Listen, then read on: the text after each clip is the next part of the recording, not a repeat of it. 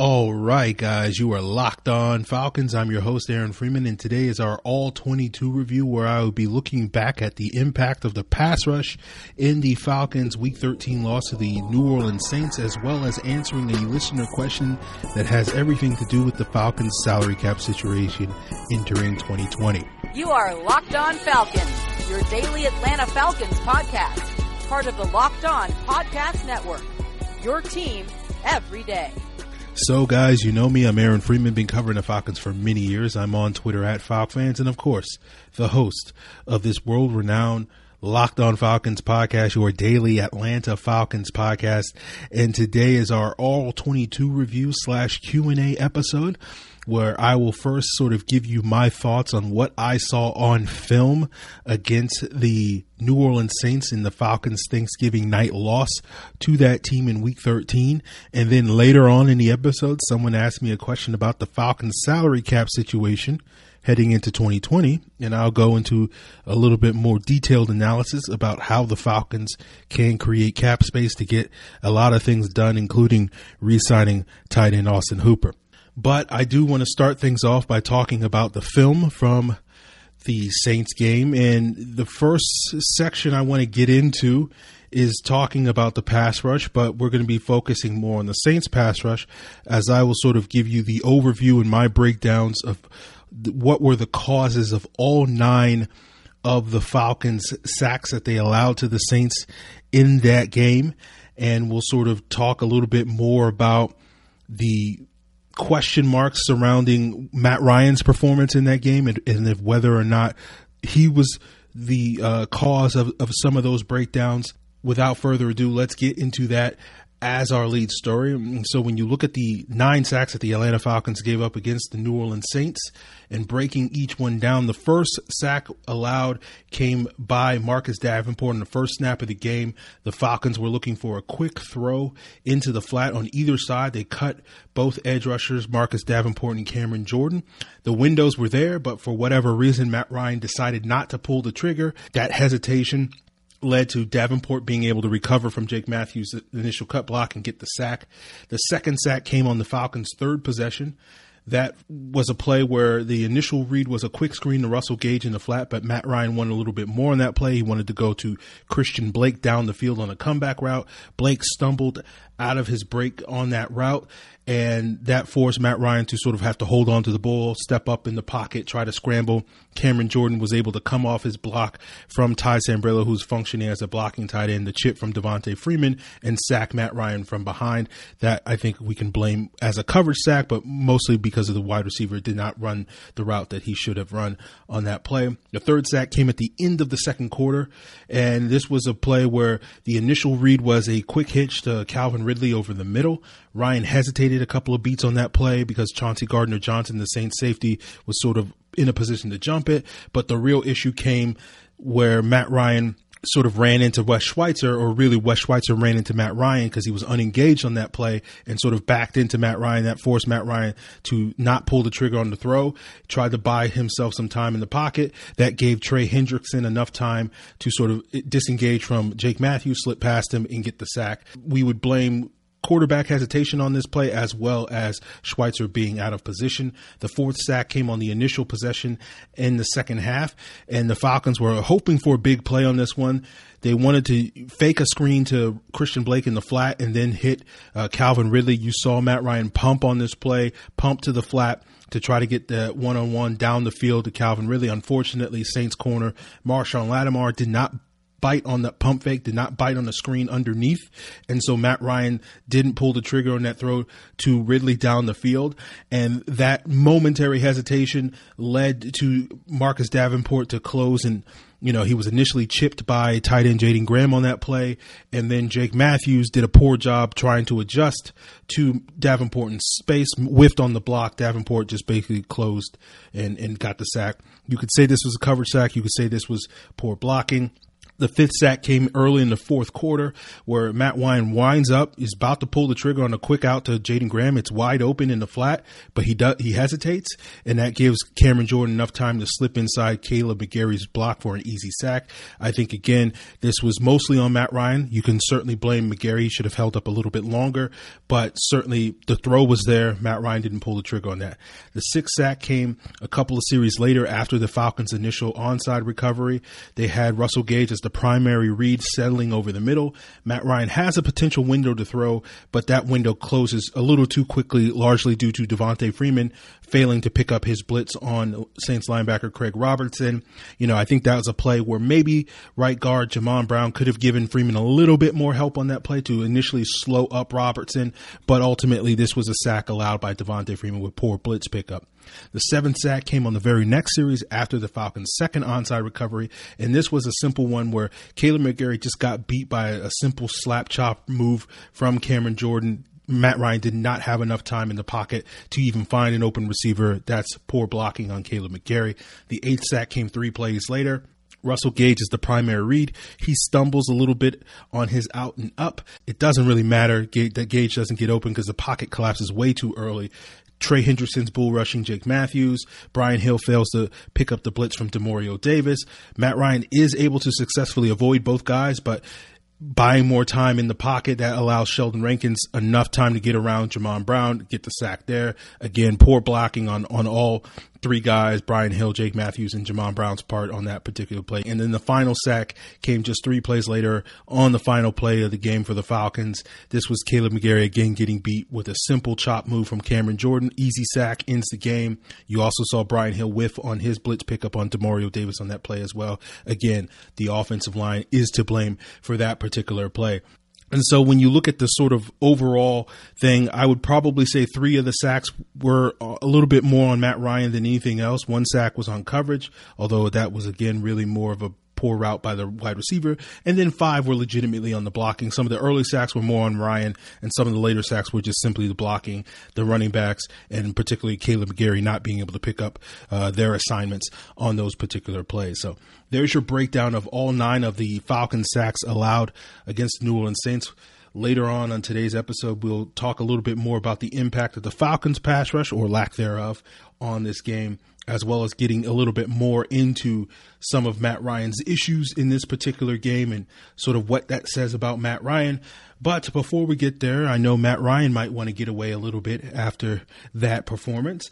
But Away Travel creates thoughtful products designed to change how you see the world. For $20 off a suitcase, visit awaytravel.com/lockedon and use the promo code LOCKEDON during checkout. If you're listening on the go and you can't get to awaytravel.com right now, you can find this and all other offers from Locked On sponsors at lockedonpodcast.com/offers. So, I want to put a button on the Matt Ryan conversation. I don't think it was a great performance from Matt Ryan. I certainly think there are reasons for why he had a relatively poor performance, and he's had many of those, in my humble opinion, this season.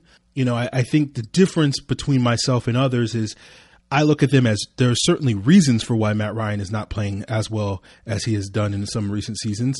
I think others tend to look at them as excuses. And what I mean by that is they simply say, they kind of absolve Matt Ryan of any blame for these issues for these reasons. And, I think some of those reasons are obvious, particularly in this game, against the Saints. You're looking at poor blocking. You're looking at a lack of trust, a lack of rapport with his receivers. There were many times that his receivers let him down in this game. I've mentioned on earlier episodes, there were times where guys struggled to beat press coverage, in addition to some of the not so great routes that guys ran in this game on some of the sacks I highlighted earlier on the episode. You also had Calvin Ridley bracketed for large portions of the game. And again, I've talked about this before, but this is one of the reasons why I do think wide receiver and tight end is a need for the Falcons. It may not be as big a priority as maybe some other areas of the roster, which we'll probably get to a little bit later on today's episode. But it is one of those things where, the nature of how this is affected is like you're essentially, whether it's Julio Jones, drawing the double teams, you're getting one-on-ones. Calvin Ridley, Austin Hooper are taking advantage of those. And in this game, you have Calvin Ridley drawing those double teams in that bracket coverage. And unfortunately, I don't think Christian Blake and Russell Gage did a great job taking advantage. They made some plays in this game. I don't want to sit here and act like they were terrible by any means, but it was one of those things where that's why having another option in the passing game, that's why having a reliable backup in Austin Hooper, behind Austin Hooper, I'm sorry. And I think Jaden Graham's done some positive things. He made a couple of nice plays in this game, and in previous games replacing Hooper. But this is why you need more upgrades, because you clearly saw Matt Ryan struggling in this game, and you don't want to have that situation happen down the road in the future. And so I still think wide receiver, tight end are still needs for this team to upgrade, still areas of concern for this team, but obviously they're not as big a priority. Obviously, one of the big issues on this team is their pass rush, and rewatching the film from this game, it stood out to me in particular that when the Falcons were able to get pressure on Drew Brees in this game, it seemed to be effective in getting stops for this defense. And when they weren't able to get pressure on Drew Brees, it was not very effective. Based off of my film study, I counted the Falcons generating pressure on Brees on 7 of his 30 dropbacks and 1 on Taysom Hill's throw on that reverse pass. On those 8 plays, you want to know what the Saints' success rate was? It was 25%.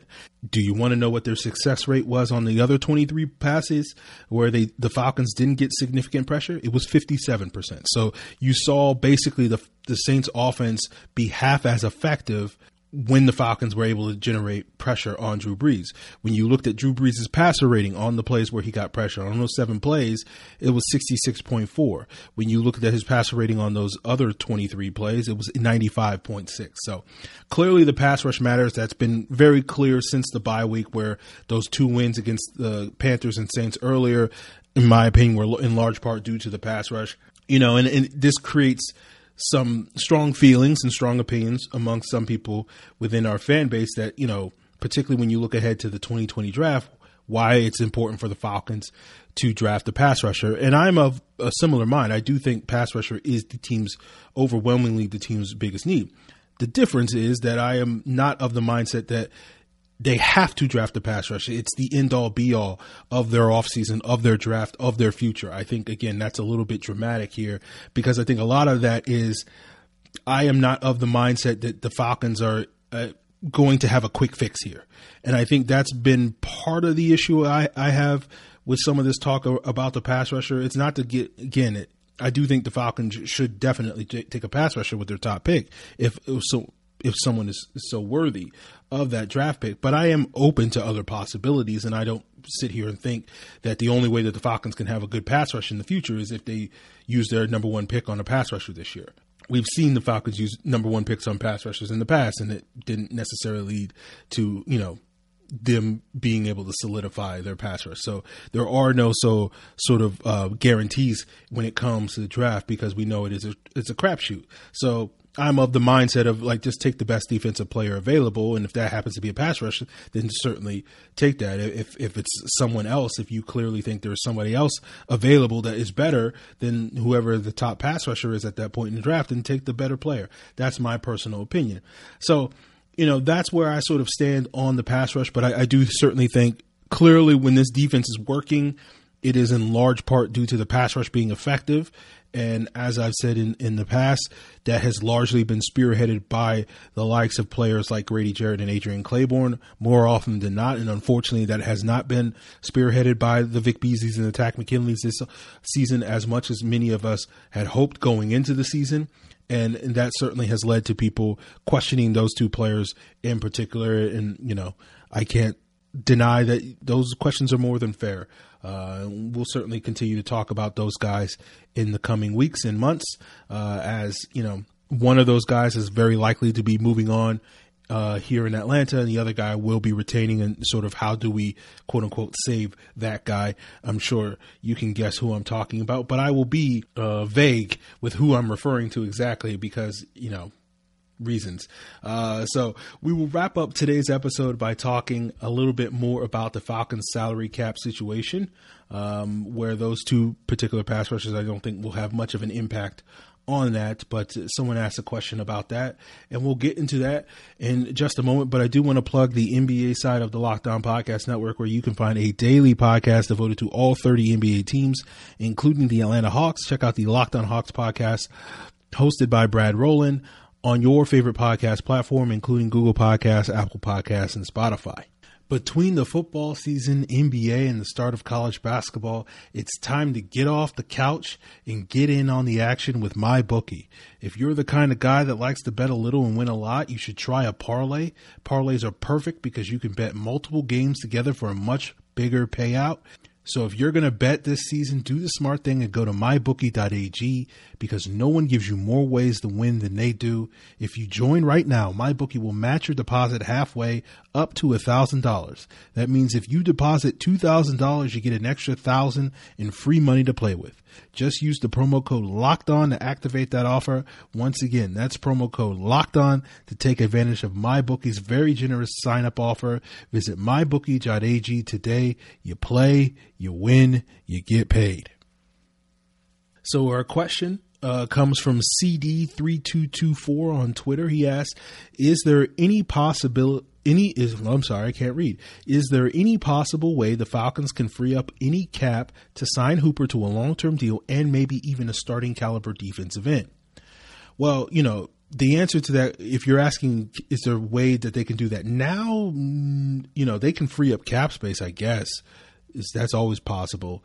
But, I don't know what starting caliber defensive end that you're expecting to be signed now in December. But I'm assuming you're referring to March. Right now, the Falcons do have enough cap space to potentially get a long-term deal done with Hooper right now. My estimations on what Hooper's going to cost them in terms of cap space next season is going to be about $4 or $5 million. And that's not the same thing as saying that he's going to make $4 or $5 million a year. One of my pet peeves is that when I see a lot of people doing cap analysis, they often sort of say, oh, since player X is going to be making a contract around $8 million a year, he's going to count $8 million versus the cap. That's not how NFL contracts work. That's not how the salary cap works. And again, it's be too long for me to explain it here. We might get into that later this offseason. But basically, I don't think Hooper should cost more than $5 million in 2020 cap space. And I think the Falcons are currently about 4.5, or, give or take a couple $100,000 there, $4.5 million under the 2019 cap. So they could technically potentially get a deal done right now.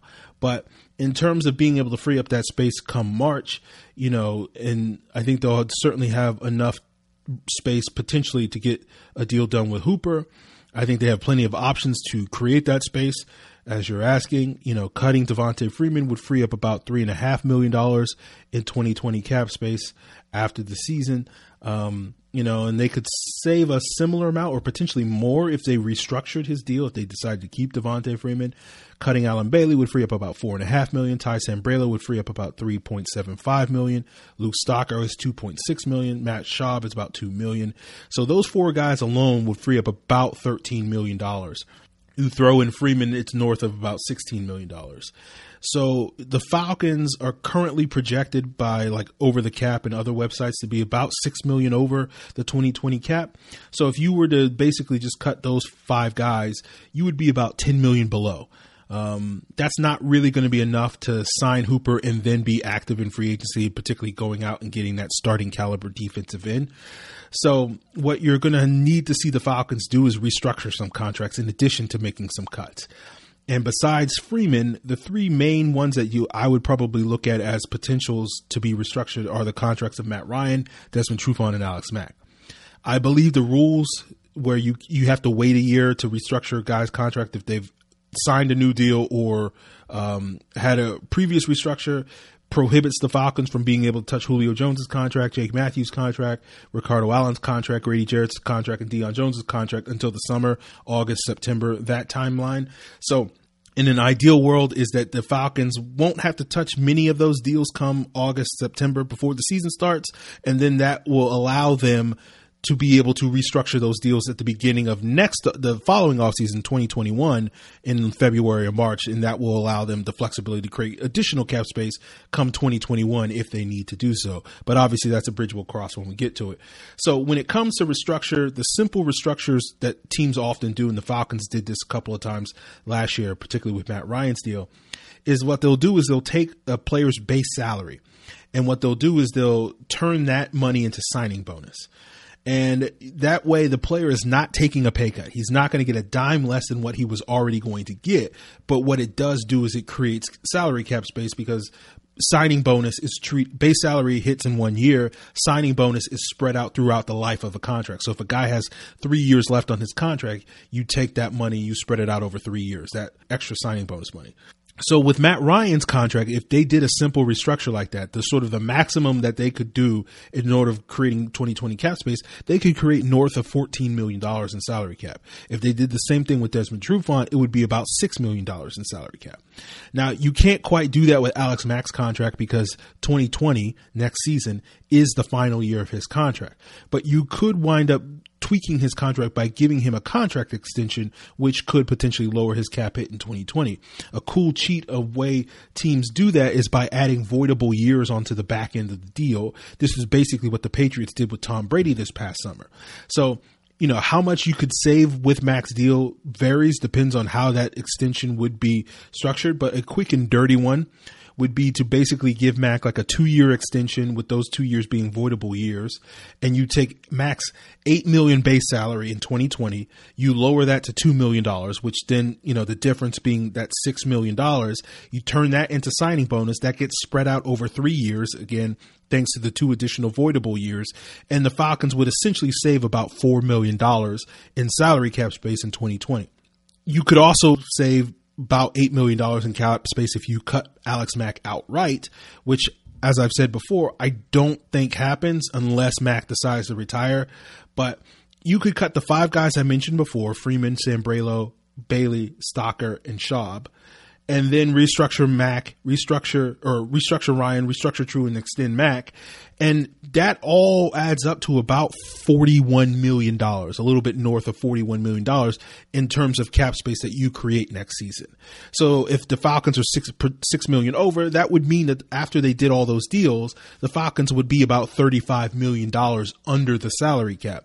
And then if you assume that Hooper eats up about $5 million of that, you would have about $30 million to then spend on other free agents, which would be more than enough to go out there and get a starting caliber defensive end to be able to afford potentially a Jadeveon Clowney or a Yannick Ngakoue, should those guys be available. Right now, I'm expecting both of those guys to get franchise tagged, but we'll have to sort of see. And these moves don't factor in cutting a guy like Carpenter, which I think saves about $1 million, and you could potentially trade other guys like Jamon Brown and others, where you could then create cap space in addition to that $41 million that I'm just outlined for you guys.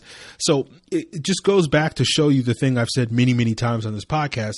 The salary cap is a speed bump, and the Falcons cap situation is not as dire as maybe some people might want to have you believe. So the question is, and I've outlined pretty basic ways that the Falcons could create, upwards of $40 million in salary cap space, but that doesn't necessarily guarantee that they'll actually do it. So the question is, will they actually do it? In this case, the Falcons are kind of their own worst enemy. The new regime might just decide, hey, we only need about $20 million to do the things that we plan on doing in the offseason, signing the free agents that we want to sign and, sign the rookies eventually whenever we get that opportunity. And, obviously I'm not a fan of that choice. That's a decision, but I'm not a fan of that decision.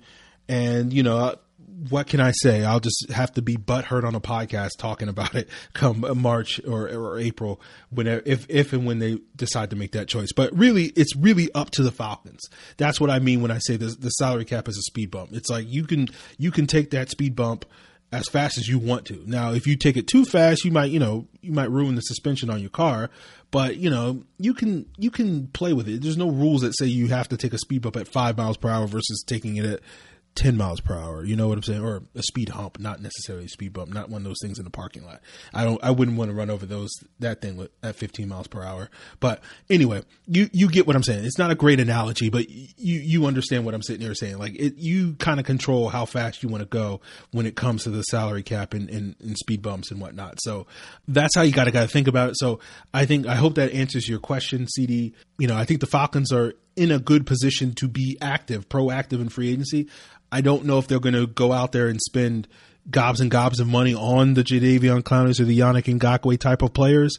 But, let me look at sort of the running list I have of free agents, maybe some guys that are going to be in their price range. I think Shaq Barrett's probably priced himself out of their range.